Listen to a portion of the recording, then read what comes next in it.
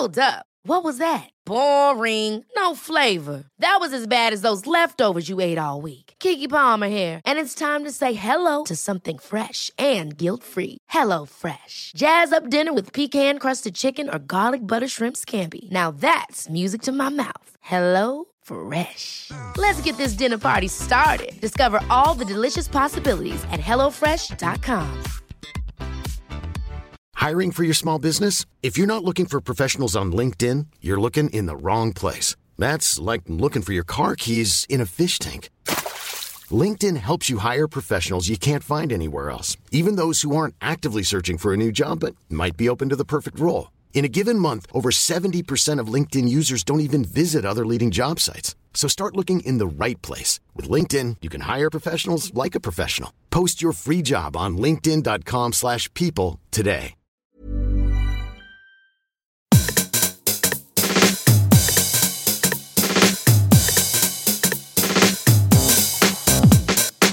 This is Eat, Sleep, Work, Repeat. I'm Bruce Daisley. It's a podcast about making work better. Thank you for listening. First thing I always tell people is if you are interested in work, the changing face of work, how we can make work better, improving your team culture, then the first thing I recommend is you go to the website eatsleepworkrepeat.com and sign up for the newsletter. That's just a weekly selection of some of the best things, best articles, best inspiration. Today's episode is going to be about mental health, and it's going to be a first-person account of a mental health episode that left someone in a bad place. And he's going to describe his journey through that bad place into the better place he's at now. It's a powerful listen today. A good friend of mine mentioned in passing that he'd caught up with someone, Chris Haywood, that we both knew from business. Me when I used to work at YouTube and Twitter. My friend said that Chris had opened up to him about a breakdown episode that he'd experienced a couple of years ago. We use words like breakdown. What do they really mean? Effectively, he hadn't been feeling good and it had left him in a bad place mentally. And in that place, he'd contemplated even more extreme action. Actually, I think what you're going to hear is a timely discussion. Chris wasn't alone in feeling like this. In a recent piece of research, Deloitte surveyed 1,000 British employees, and 55% of them said they felt just as productive working from home as remotely. But 38% said that lockdown had had a very negative impact on their well-being. And today's episode is going to be an in-depth discussion of that well-being, mental or otherwise. Let me explain who Chris was. When it comes to the ads that you see on TV and video websites, you may or may know that there's a whole industry involved in buying those placements. And that work is done by media agencies whose job it is to use the swagger that their big budgets afford them to get them the cheapest ad spots for their customers, who are the brands. It's a marketplace characterised by big personalities, by bravado, performance and ego. But in the midst of all of that, Chris Haywood was one of the most important players, recognised along the way by the industry trade press as the recognition of being the most impactful person in that space. But he was a real contrast to that archetype of the bombastic television buyer, something of a Scouse intellectual. Haywood is intelligent, erudite, thoughtful, and renowned for his passions, really. Passions for music, passions for football. So before my friend mentioned, I'd heard that Chris hadn't been well last year, but I hadn't really known the full details. And I didn't know him well enough to feel like I could just spontaneously contact him. You know, these things are sensitive. We don't know what the right things to say are. So when my friend Judgy said that Chris had had a low moment, but was really keen to discuss it, to share with other people who might find themselves in the same situation, I arranged to go down and have a conversation with him. So I went down before the lockdown to chat to today's guest, Chris Haywood. He lives near Woking. I just want to give you a trigger warning. If you are likely to be upset by discussions of depression and suicide, then please be warned that they play a significant part of this dialogue. I want to flag that I'm not a trained journalist. I do know that themes of these issues need to be handled carefully. And before meeting Chris, I read guidelines on how to cover these things, how to refer to them.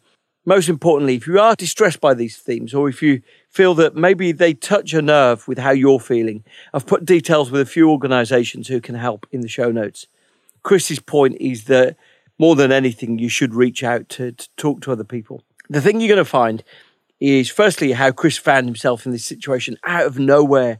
A person who loved so much of his life and was filled with passions. His life took a dark turn for the worse by really an unexpected accident that left him in hospital. Out of nowhere, things spiraled out of control.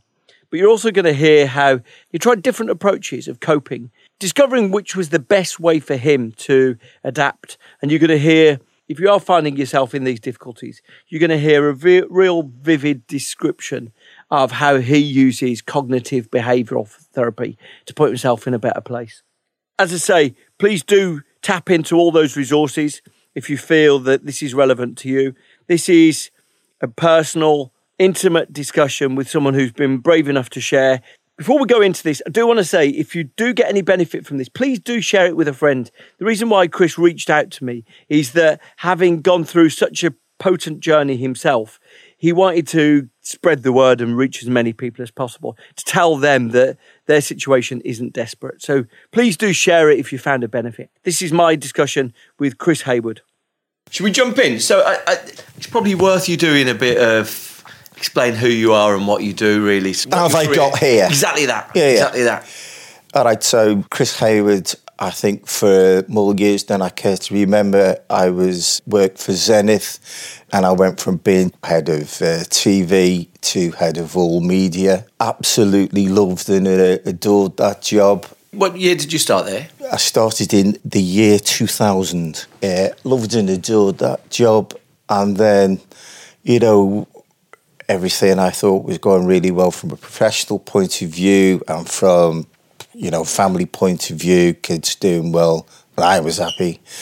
And then I had the freakest of accidents. I went to see a gig in North London in the chapel. Union Chapel, and despite what people might have said later, I was not drunk because you basically can't drink in that venue. And I was crossing the road. It's not an area I knew well. And then there was a massive dip in the road on the bus lane. It was late. I was walking across the road at full belt, and I went down the dip and I crashed onto my knees. And when it came to standing up, I couldn't stand up. As it later transpired, I'd lost the patella tendon in each knee. The chances of that happening to the same person at the same time, literally, as the surgeon and people said afterwards, about 1 in a billion. When you say lost, what, crushed? A patella tendon is basically that part which connects your lower leg bone to your quadriceps. And so if you rupture them, as I did, I'd say that basically because on impact they both exploded, it then means that you've got no leverage mechanism at all between your lower leg and your upper leg. So your legs are flapping. Right. So, and I'm standing up, but all the standing movement, all those type of movements, you're doing lunges and stuff like that, they're entirely dependent on the existence of a patella tendon in each knee.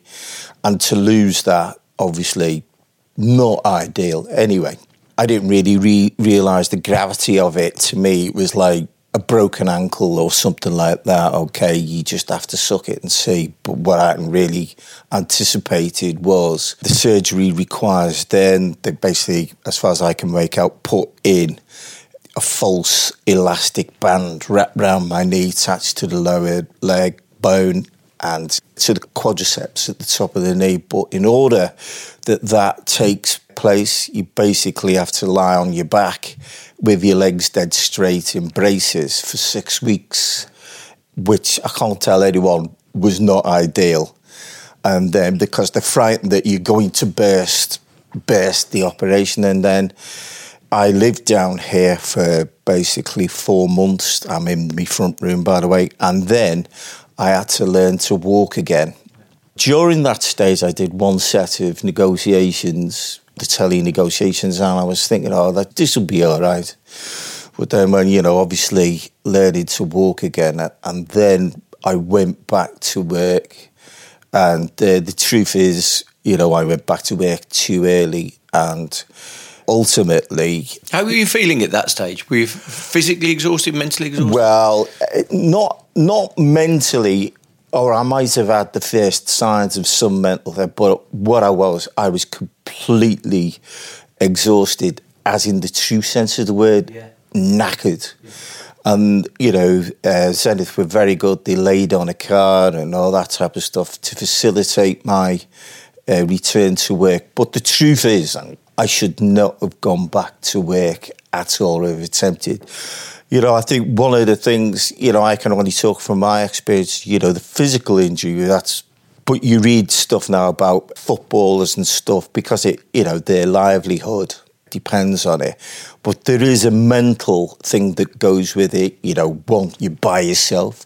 Two, the degree to which you will recover depends on your willingness to do the routine of these rehab exercises, which are day in, day out. But all that and basically, having to learn to walk again from the start really comes at a price in terms of the physical expenditure of energy. You are exhausted. Now, what I realised with hindsight, I didn't realise how tired I was. I think a Chris Hayward in a stronger mental state would have said, I can't do this. I am actually volunteering to take off 3 months or whatever that case would be. But it's like, in that start of that whole issue with the mental health issue is that you withdraw into yourself. And I have to say at this stage, I'm very clear, my family were giving me great support. We talked about what happened to me since. The blame, I don't attach any blame to them or to anybody external. It's because I was just tired. I just felt I was beaten down. I didn't realise that what was also happening was I was beating myself up on a regular basis. Like, the fact that, I was going into work and coming home completely drained, that was due to my deficiency, not because the thing was too hard. Bruce, that, what do you mean by that? Your deficiency, meaning? My inadequacy. Right. It's kind of, I was going to say, up to that point, I ran regularly. I was really into me running. I was very into feeling pretty fit. Yeah. To feel like that was a very strange sensation for me. And I didn't put it down to, well, if you've been on your back I was basically on my back for the best part of 4 months instead of and then you start getting up and then you try and get away. It's no wonder you feel a bit tired. But, that kind of rationality is the rationality that my experience through CBT would bring now. But it wasn't, I didn't have that experience at the time. And then kind of just going into work every day, spending time with myself, you're inadequate, you're feeble. And then, well, actually, you're pretty useless. I was finding the job quite tough because you would, wouldn't you? Going back to that. You're doing this not because it's normal to go back to jobs, because actually, Hayward, you've always bluffed it. You've never really been any good. And then, that period... Had you already had those sort of self-doubts, or was it just particularly then? Looking back on it, Bruce, I think there were signs, but not in any way, shape or form, very obvious. For example, at school, believe it or not, I was a bit of a swot and all that type of stuff. Before the science exams, I'd be sick. And, when it came to finals, I remember I'd managed to get myself into a right old state about my Spanish oral. And when I came to my Spanish oral, I opened my mouth and nothing came out, which is not ideal for an oral exam. So, there were indications earlier on, but, nothing manifest like that to that extent. So, one of the things I want to say to people within this is to describe very clearly, as accurately as I can, the feelings that I felt at that specific time. And to say that hindsight is a wonderful thing, and I do believe in, seeking help and all that. It's helped me enormously.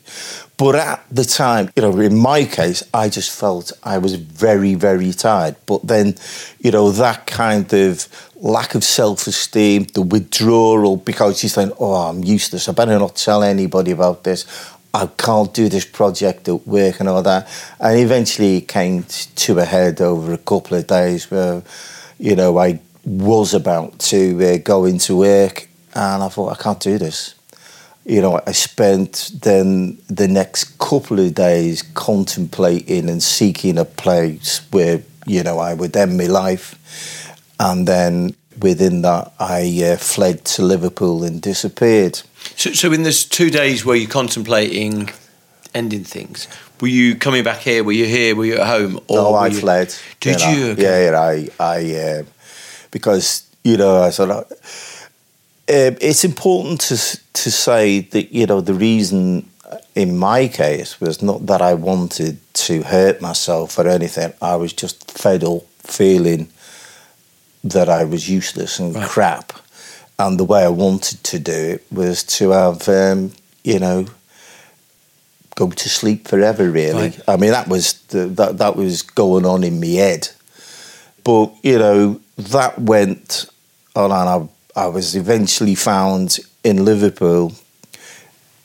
And then, obviously, because I'd mentioned, I'd had thoughts about finishing my life, then they wanted to... they took me to have a psychiatric examination, and I had a wonderful friend who drove my wife up to collect me, and I spent time with the psychiatric nurse who was there, and I said, this is not family related. If you separate me from my family, this will actually really make matters a lot worse.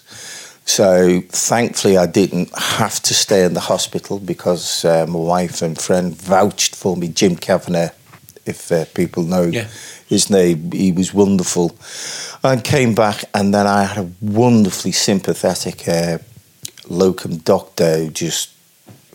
I got taken to the hospital, to the surgery, the GP surgery. I couldn't speak there because I was so exhausted.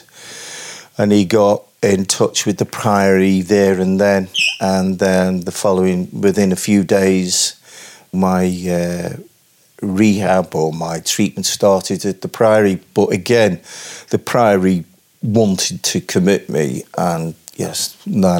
That my wife and family are a happy part of my life. They're so fundamentally not part of the problem that if you remove me from them, that's not going to help my mental state at all. But, I think it's very important, and one of the reasons I want to do this is because having spoken to people, and I remember when I then, a lot later, went back to work 3 days a week, people were very interested. I didn't raise the subject with them, but I thought, if people do ask me the questions, I will answer as candidly as I can, in the hope that if they're feeling some of those things that I felt, they will recognise they are not the only ones ever to have felt those things, because that is one of the key things I carry away from it. Nobody has been as inadequate as me. I'm useless to everyone. And, you do that and feel, well, no one can have ever felt as useless as me.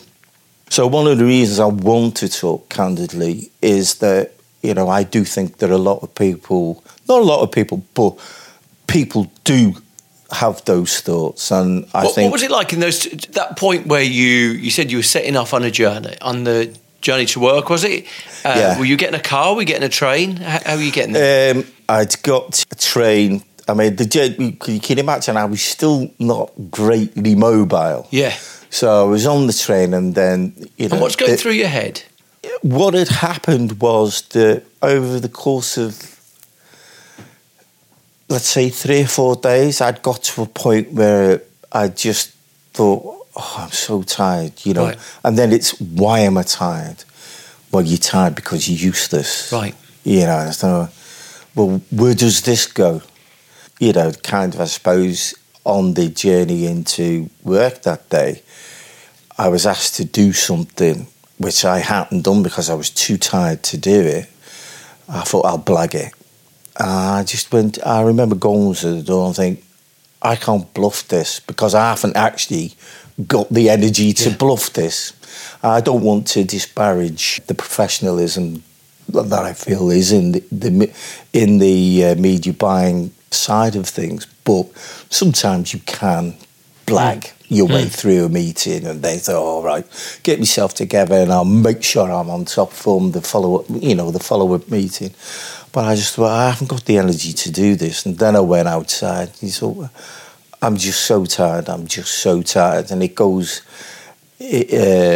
escalated from the feeling of inadequacy at that point of going into work to the point, you know what, I can't go on like this. I just want to go to sleep forever. And then, but that grows that went from that whole thing of inadequacy over, let's say, I don't know, 4 or 5 days. It's impossible for me to... Where did you go? So Where did I go? Yeah. And what were you thinking each step of the way, really? Because you must have slept somewhere. So as you were going to sleep, did you... frankly, I went up and down Tottenham Court Road looking for a lorry or a bus to throw myself under. And I decided there was so much traffic in Tottenham Court Road that wasn't the way, because I say the idea is not... My purpose was not to self-harm. My purpose was really to put an end to this whole heaviness that was in which I was shrouded. I then went to Vauxhall Station and stood on the station, fully ready to throw myself in front of a train. But then, I don't know if you've ever been to, and I am smiling, it's not funny, to Vauxhall Junction, but all I could see were these trains coming in, and I couldn't work out whether they were coming into my platform, they're in another platform. And I stood there for about an hour. I thought, I can't work this one out either.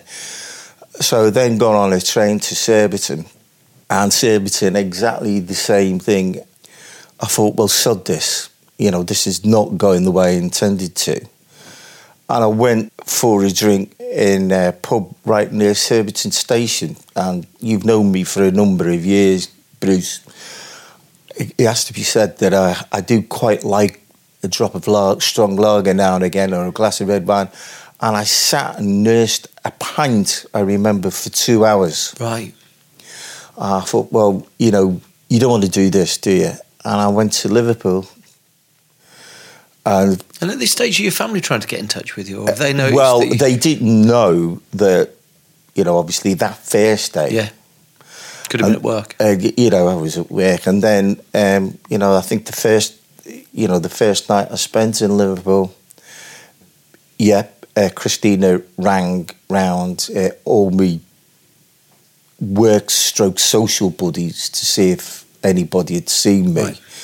Because, I didn't have not every day, but there was a slight history of having long lunches now and again. Was your phone off at this stage?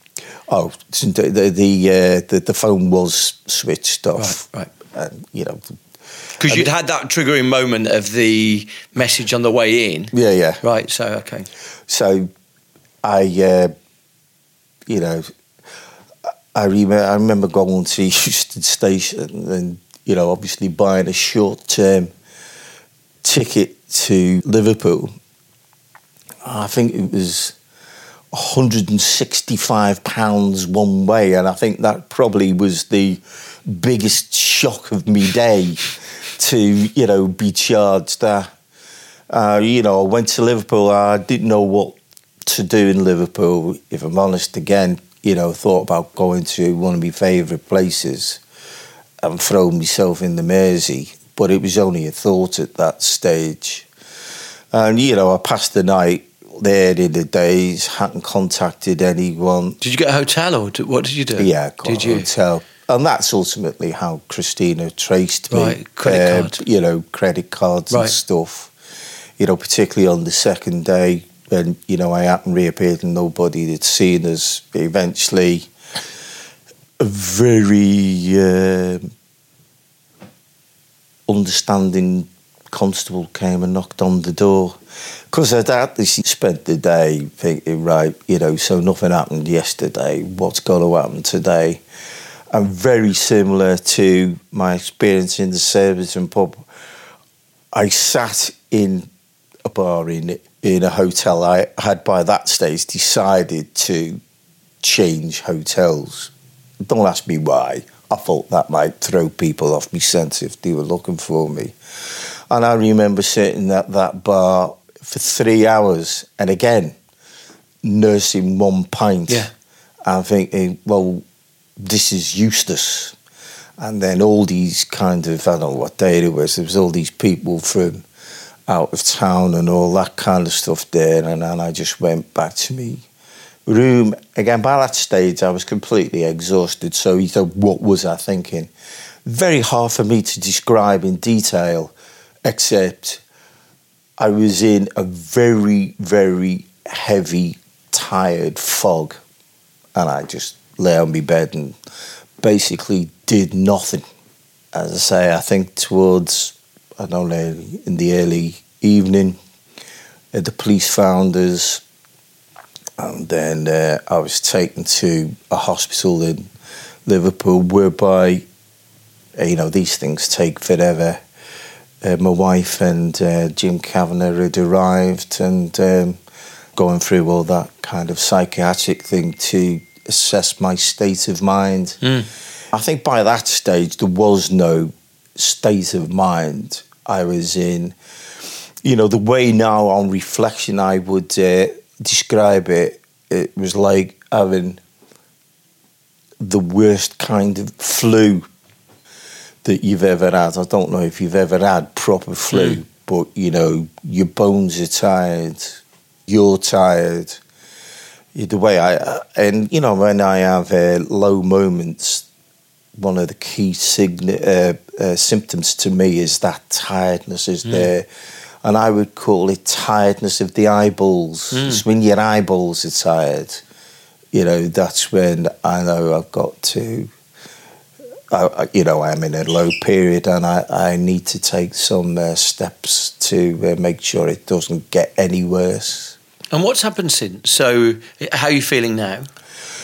Me, I hope you can see that I'm very open about it. I think I'm very lucky on a number of levels. One, to have come through that. The support of my family has been amazing. I really found out some fantastic friends. And the thing with this is you can't control those thoughts coming back. I mean, the Priory, you spend time. I spent a total of 8 weeks, not in there all the time, going through various sessions and stuff. And you get taken into different sessions, and I think part and parcel of that is so that you find the thing that works for you. And there are certain parts of CBT that work for me. With the experience, and, I have sat down and thought about it, not like to throw myself into gloom, but to try and understand how I can manage this. One of the things about CBT is manage what you can manage. Set yourself a list, all this type of stuff, and then, work your way through that list. You can't manage what you can't control. And one of the things I find I can't control is the arrival of those dark moments. Right. But, there are certain common characteristics to the arrival of those, which will be the tiredness. The tiredness and the withdrawal. Now, you'd think that you'd see that straight away, but, no matter how often it happens to me, it's probably several days in before I think, right. I'm having a moment here. And then, because, that withdrawal into yourself is very unconscious. For me, it is that tiredness is there. But also, almost concurrent with that will be a disinclination to do those things I know bring me enjoyment. Right.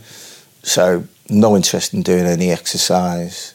I love music, don't listen to any music, and, you know, I shut down my reading as well. Now, they're probably the three most obvious characteristics for me that I need to And be a couple of things. of. Do you recognise that you'd had any episodes like that before? No. And have you found any way then, when you recognise those things now, to get out of that? Yeah, well, I was going to say, see, I don't recall ever having had those things before, but what I'd had, I think, was certain signs of I was prone to anxiety in extreme cases. And obviously it went into a very extreme level there. What I do now is I do recognise now when it's happening. And my family are fantastic. I think they see it within a day. Yeah. It takes me a couple of days. Yeah. Are you all right? You're not cute. You don't seem happy or whatever. And I know what to do now. You can't ever tell yourself to rid yourself of those thoughts. That is impossible. For me, what I do now is, because that tiredness is all consuming, as I say, getting me eyeballs, I actually now rest for a day. I do rest for a day because I genuinely feel tired, even though that might have a mental cause for it. And so my wife, my family recognised that. I said, today, I'm not doing anything today. I'm just giving in. Not giving in. I'm just resting because I need to rest. I feel so tired. And then, you know, I then see how I am on day 2. But normally on day 2, I will then say, I have playlists now for various parts of my mental condition. I'm going to listen to 3 or 4 happy songs. I'm going to read, but I'm only going to read 5 pages.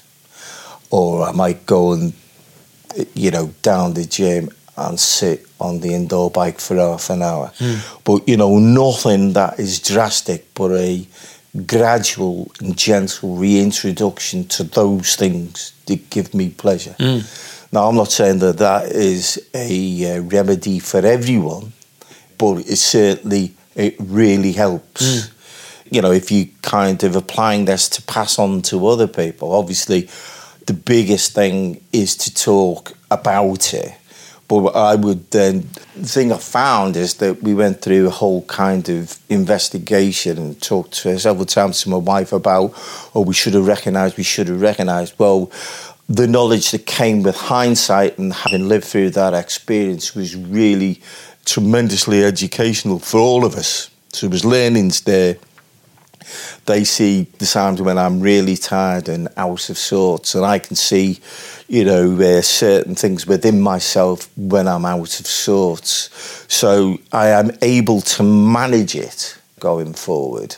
I think that it's important to be realistic. Certain people within, when I was being treated, said, rid the thoughts. And so, if that's a suggested remedy, you're not really understanding how it gets in there, and then it grows to a point where you start doing extreme things. Don't you think, if I could say tomorrow, I don't want to ever think like that again, that'd be top of my Christmas wish list. Yeah. But, you know, it just doesn't work like that. But I think, and I don't want to sound complacent, it doesn't happen every week, doesn't, you know, and it will be there where it will be, you know, certain things will set me off. You're not half as good as you used to be. You're not achieving half as good as you used to, as much as you used to. And then, you know, over the course of 2 days, it goes from that to being, well, I don't know why you're doing your exercises anymore, because look at the state of it. You know, it's really important to recognise how quickly that can escalate. And you know, quite often people now sort of advise people to talk about it. Is that something that would have helped you?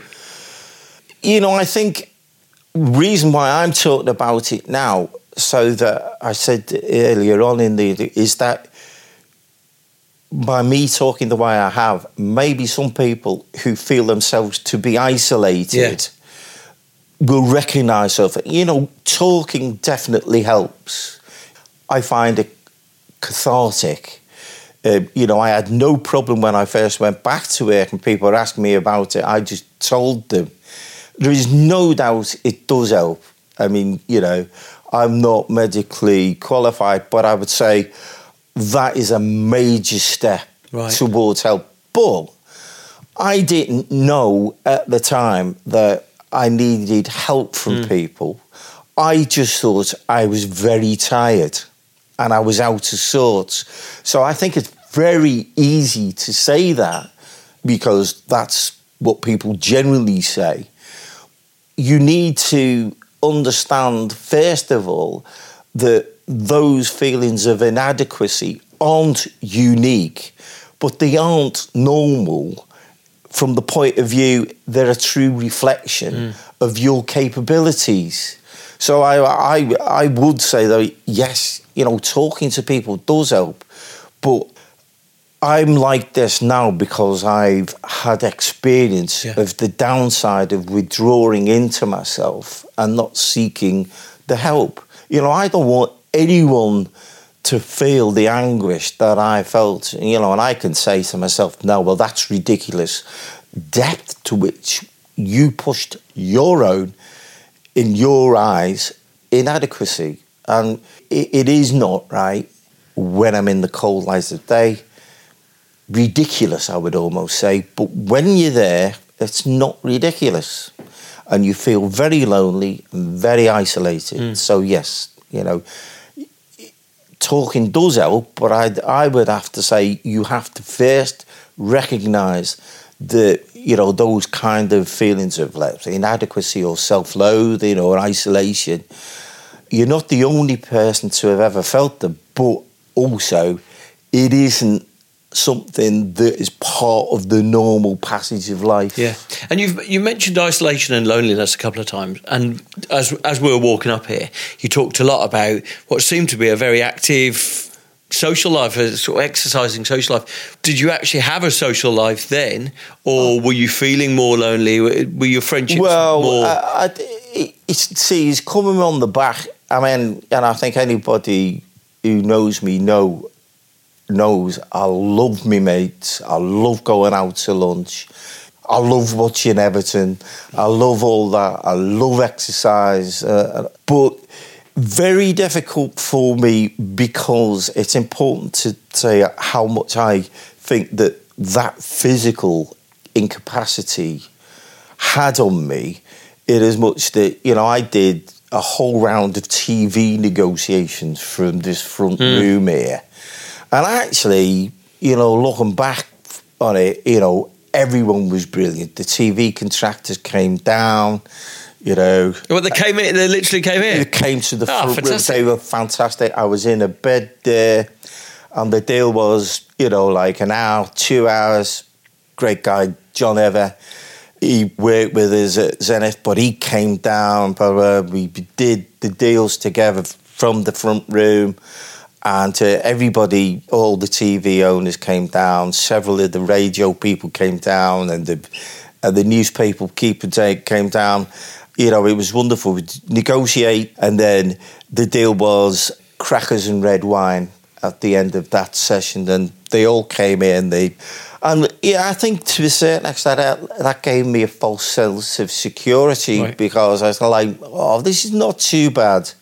And then I think what happened then, after the negotiations, where, you know, you did them yourself, you know, there is a lull after the negotiations. And I think maybe I had to spend time by myself because I was learning to walk again. I didn't realise kind of how isolated I'd become because I'm not going out and running. I'm not going out and cycling. My mates were fantastic. The biggest obstacle for me physically at that stage was getting down the steps in front of the house. That was the biggest thing. I was trapped in the house, essentially because I couldn't get down any steps. And once I'd mastered then, you know, they got taxis to take me to the best local pub here, Red Lion, and, they took it in terms to take me out there, as did the media owners, and getting out. But, that was like, I don't know, a once-a-week treat because the practicalities of that were, there was still quite a huge physical challenge. And, I had my accident in November, and I was still probably not properly operational in April when I tried to go back to work, and that was the big learning. And when was the couple of days that you went missing? When was that? That was in May. May. Yeah. Okay. Can't remember now whether it was I think it was the 2nd May bank holiday. Right. So you had Monday and Tuesday off, and, so you had Monday and Tuesday off? I think the Tuesday. Yeah. I can't do this. So. And has anyone spoken to you since saying that they recognise in you something that they've been thinking about themselves? Or I've been very intrigued, Bruce. Obviously I talked open about the fact that I'd had, obviously, a mental episode. Not like forcing it down people's necks, but I've been hugely intrigued by, with those first lunches or those first get-togethers or those meetings. Once I'd come back after my breakdown, I could tell that the conversation wasn't just about concern for me.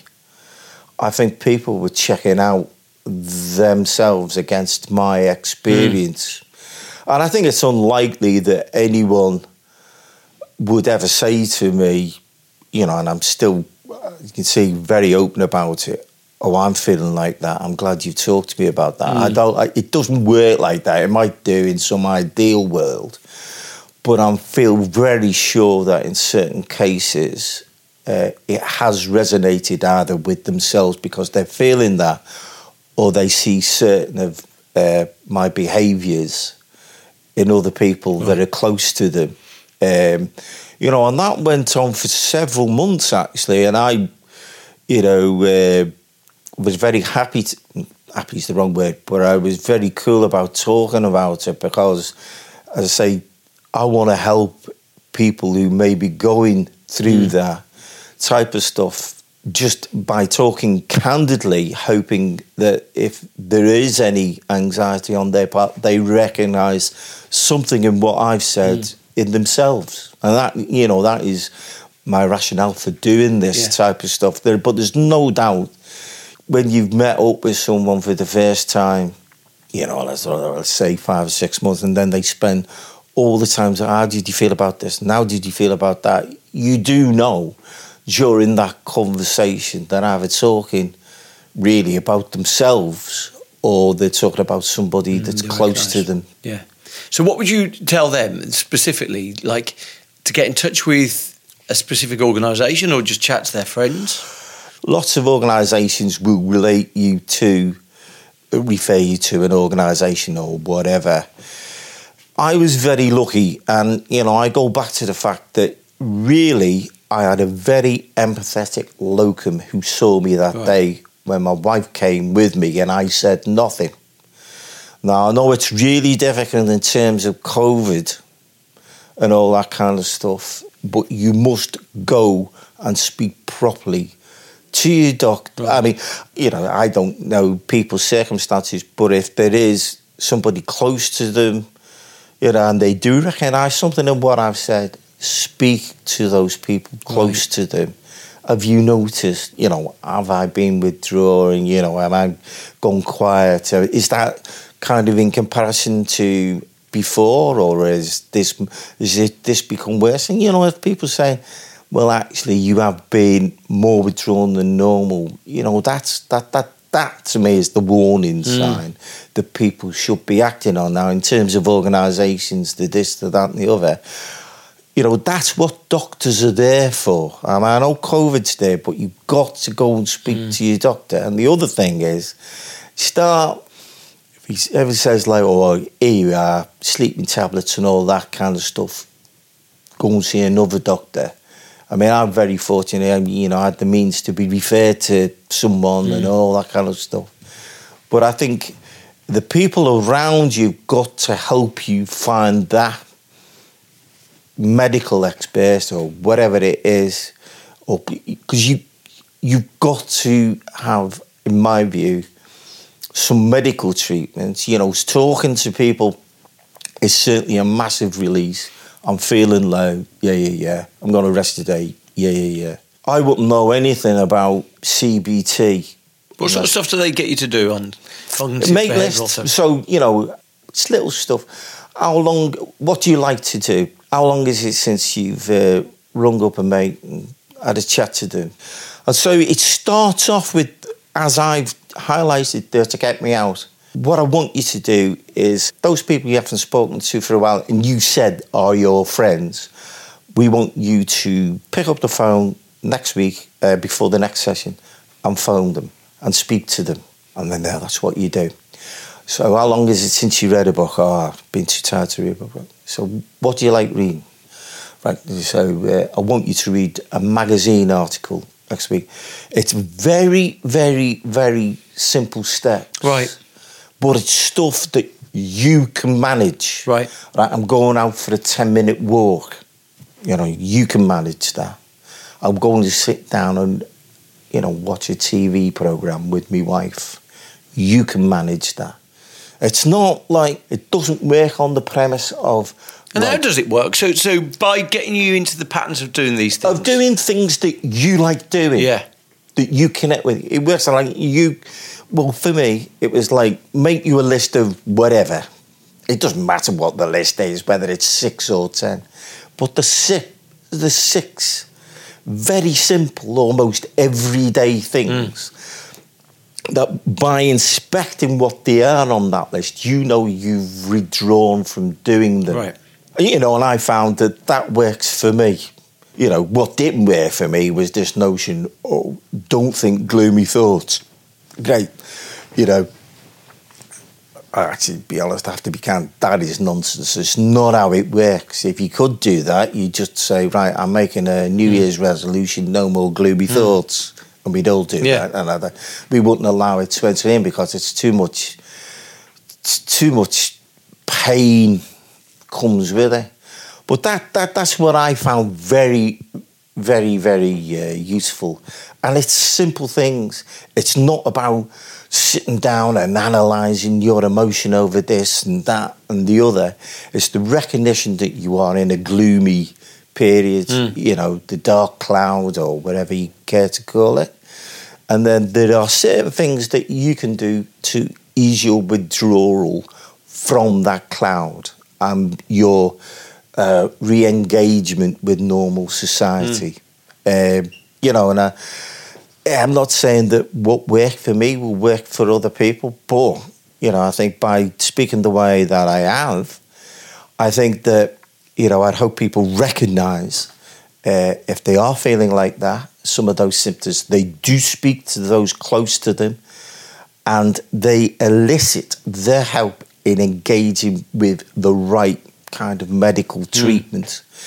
It isn't sleeping tablets. It isn't anything like that. If they don't show any real interest, get another doctor. That's what I would say. That type of thing, and please don't think I'm slagging the medical profession, but that is get you out the room now and not actually taking charge of you as a problem. You need somebody by you to be forceful on your behalf, particularly in this COVID period. You know, one of the reasons why I'm really pleased that, you know, when we have hooked up, my concern would be that those people are in, you know, I'm in a fortunate circumstance. I've got a very supportive family, but those people who may have lost a job, may be in a very cramped accommodation, who haven't got the facility to go out, release, are sitting there, and some of these things are stewing. Well, you mentioned isolation. Absolutely. Yeah. You're fortunate that you've got friends and you're surrounded with people. You can empathise with people who don't have that. Yeah. I mean, you know, I've talked, actually, not to bring the focus back to me, about that there is a lockdown syndrome whereby, you know, particularly when they released it into the pubs, where you just go to the pub to see your mates. You know, it's not about having a drink. It's like, and it's great to see your mates. You don't realise the lift that gives you.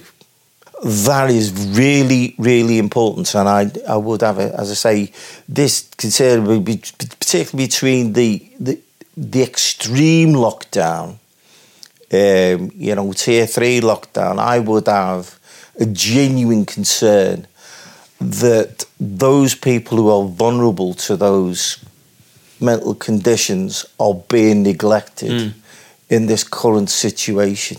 I'm not saying at all that COVID isn't serious, but I do think it's easy to overlook that. And, I don't know what the suicide rate is in under 30s across the sexes, but I know it's a particular problem in the under 30 men. Back with my discussion with Chris Haywood after this.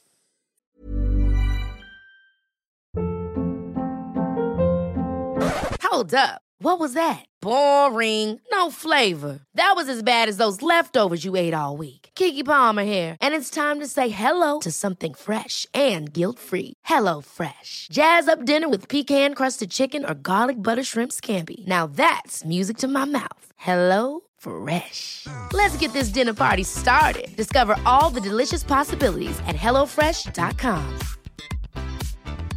Life is full of awesome what-ifs, and some not so much, like unexpected medical costs. That's why United Healthcare provides Health Protector Guard fixed indemnity insurance plans to supplement your primary plan and help manage out-of-pocket costs. Learn more at UH1.com. Many of us have those stubborn pounds that seem impossible to lose, no matter how good we eat or how hard we work out. My solution is PlushCare. PlushCare is a leading telehealth provider with doctors who are there for you day and night to partner with you in your weight loss journey. They can prescribe FDA-approved weight loss medications like Wegovy and Zepbound for those who qualify. Plus, they accept most insurance plans. To get started, visit plushcare.com/weightloss. That's plushcare.com/weightloss. Now back to my discussion about depression and the issues it creates. My discussion with Chris Haywood. How are you feeling now? Me? You've touched on, the talking part of it, and I'd be very frank with you. I find this a very, very cathartic experience. Yeah. Very cathartic experience. I'm in that stage where, Were you like that before, though, Chris? You don't strike me as someone who would have readily talked about his emotions or how he was feeling before. No chance. So this has unlocked something in you. Being candid about it, it's actually been helpful. Well, I think it's something, and advertising has changed, but I came from a generation of TV buyers and all that, and they were all hard as nails characters. You worked hard, played hard, you exercised hard.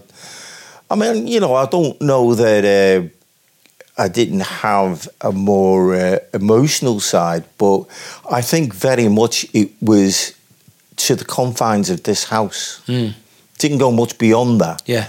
And to a few very, very, very, very close mates. But, where am I now? As I say, cathartic experience.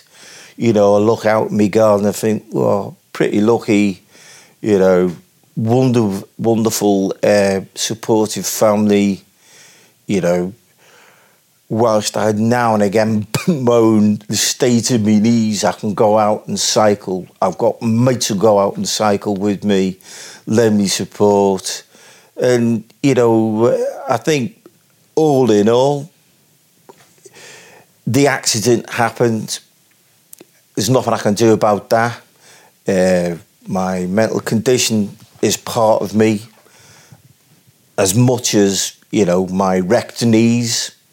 Nothing I can do about that. But I can, like with my knees, I do lots of exercises based around balance and knee strength. That's my part, and that's what I can do to maintain some kind of mobility to, later years. And with, my mental condition, it's, first part is an acknowledgement of it. It's there. It won't go away. The things that happened have happened. There's no point in me saying, "Oh, I wish it didn't happen." It happened. It's then learning to, say, well, if I start feeling like that again, what is it about that I can do about it? How can I manage it? This is the help of my family and friends, and so actually, not feeling on top of the world today and all that kind of stuff. So I don't really have that much. I have nothing to complain about. I've had a great career, I've got a fantastic family. Everton are doing better, compared to a lot of people in the current circumstance. I consider myself to be very fortunate.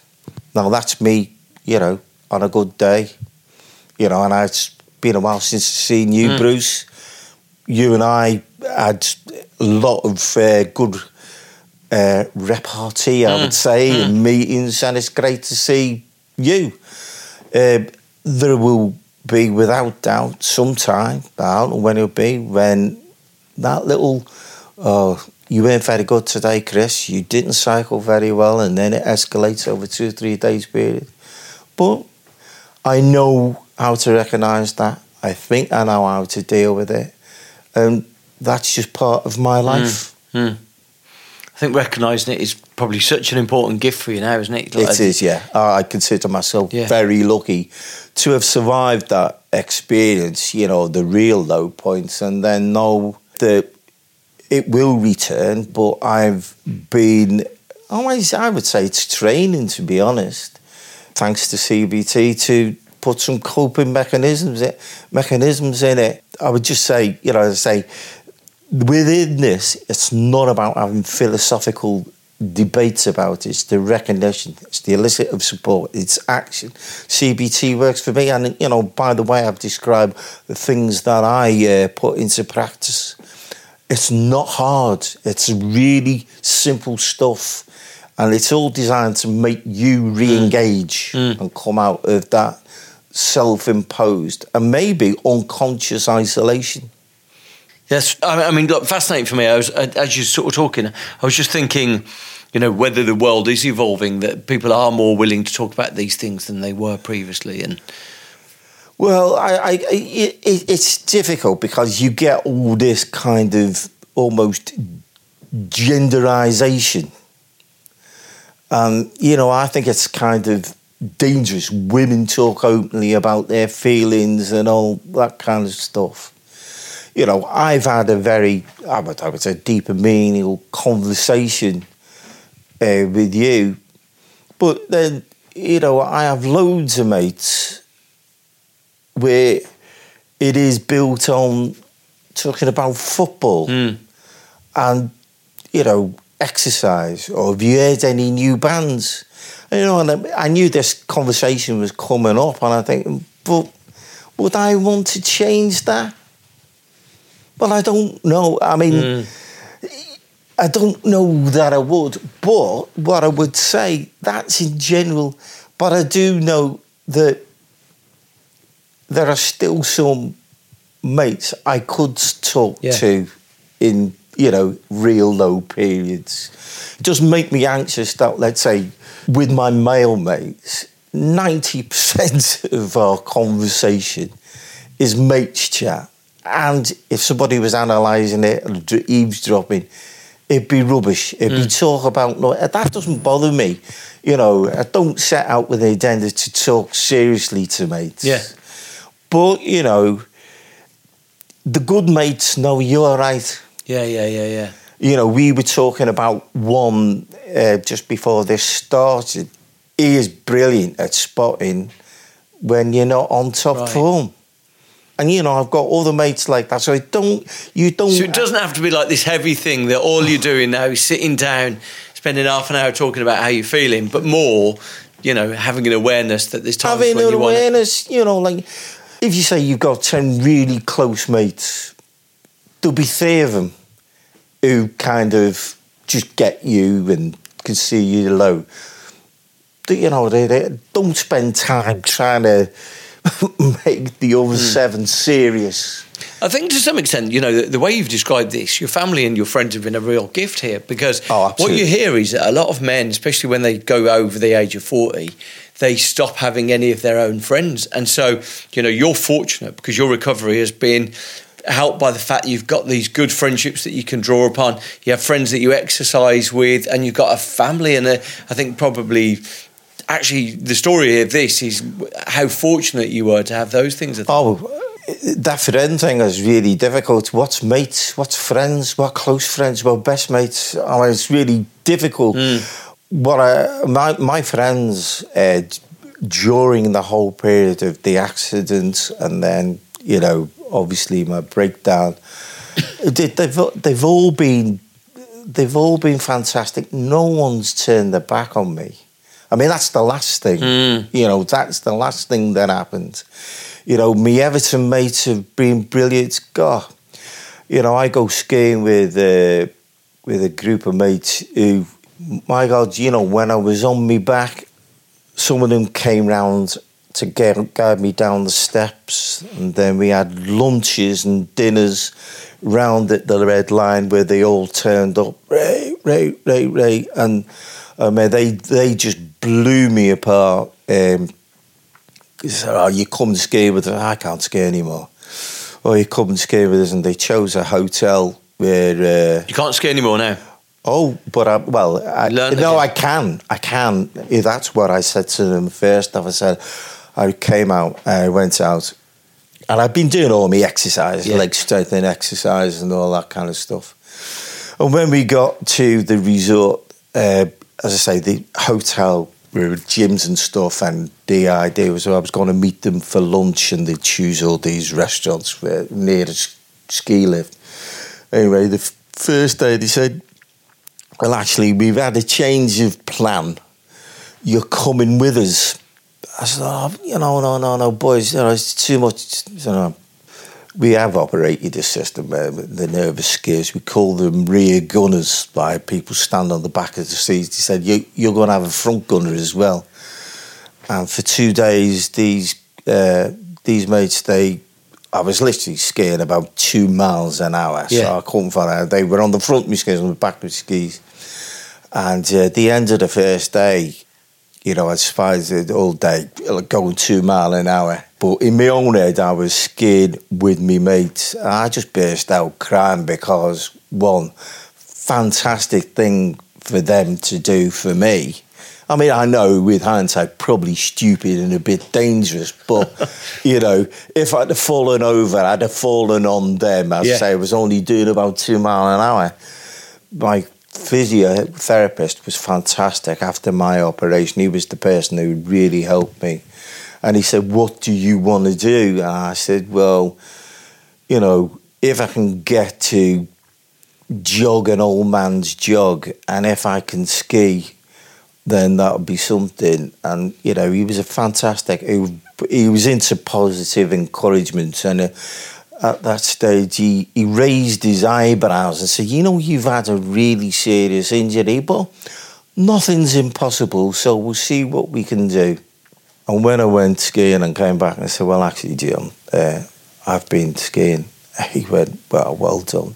And I've probably been about, I don't know, half a dozen times since, which if anybody had seen the level of incapacity I get, it still astounds me, quite honestly. I can't do anything fast, but I go basically on the widest red runs in the world. You're doing red, though. I do red runs in the world, and then just ski down them. Anything which requires massive turning is out. Right. In my own head, I'm back skiing with my mates. Come on, sounds good. I'm pretty lucky and very happy of that. Thank you so much to Chris Haywood for sharing that with us. Like I say, if you are interested in finding more about these themes, please do go to the show notes. There's a whole load of details that I think anyone can tap into to try and put themselves in a better place. The most important thing to know is that this is a theme of issues that afflicts a whole load of people. You're not alone in feeling like this. If you did find some benefit, do share it with a friend. You know, passing these things on. Chris's whole objective really was to get this message in front of as many people as possible.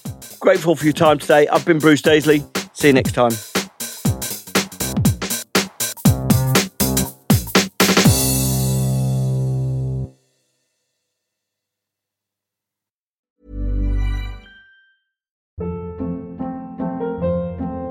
Hold up. What was that? Boring. No flavor. That was as bad as those leftovers you ate all week. Keke Palmer here, and it's time to say hello to something fresh and guilt-free. Hello Fresh. Jazz up dinner with pecan-crusted chicken or garlic butter shrimp scampi. Now that's music to my mouth. Hello Fresh. Let's get this dinner party started. Discover all the delicious possibilities at HelloFresh.com.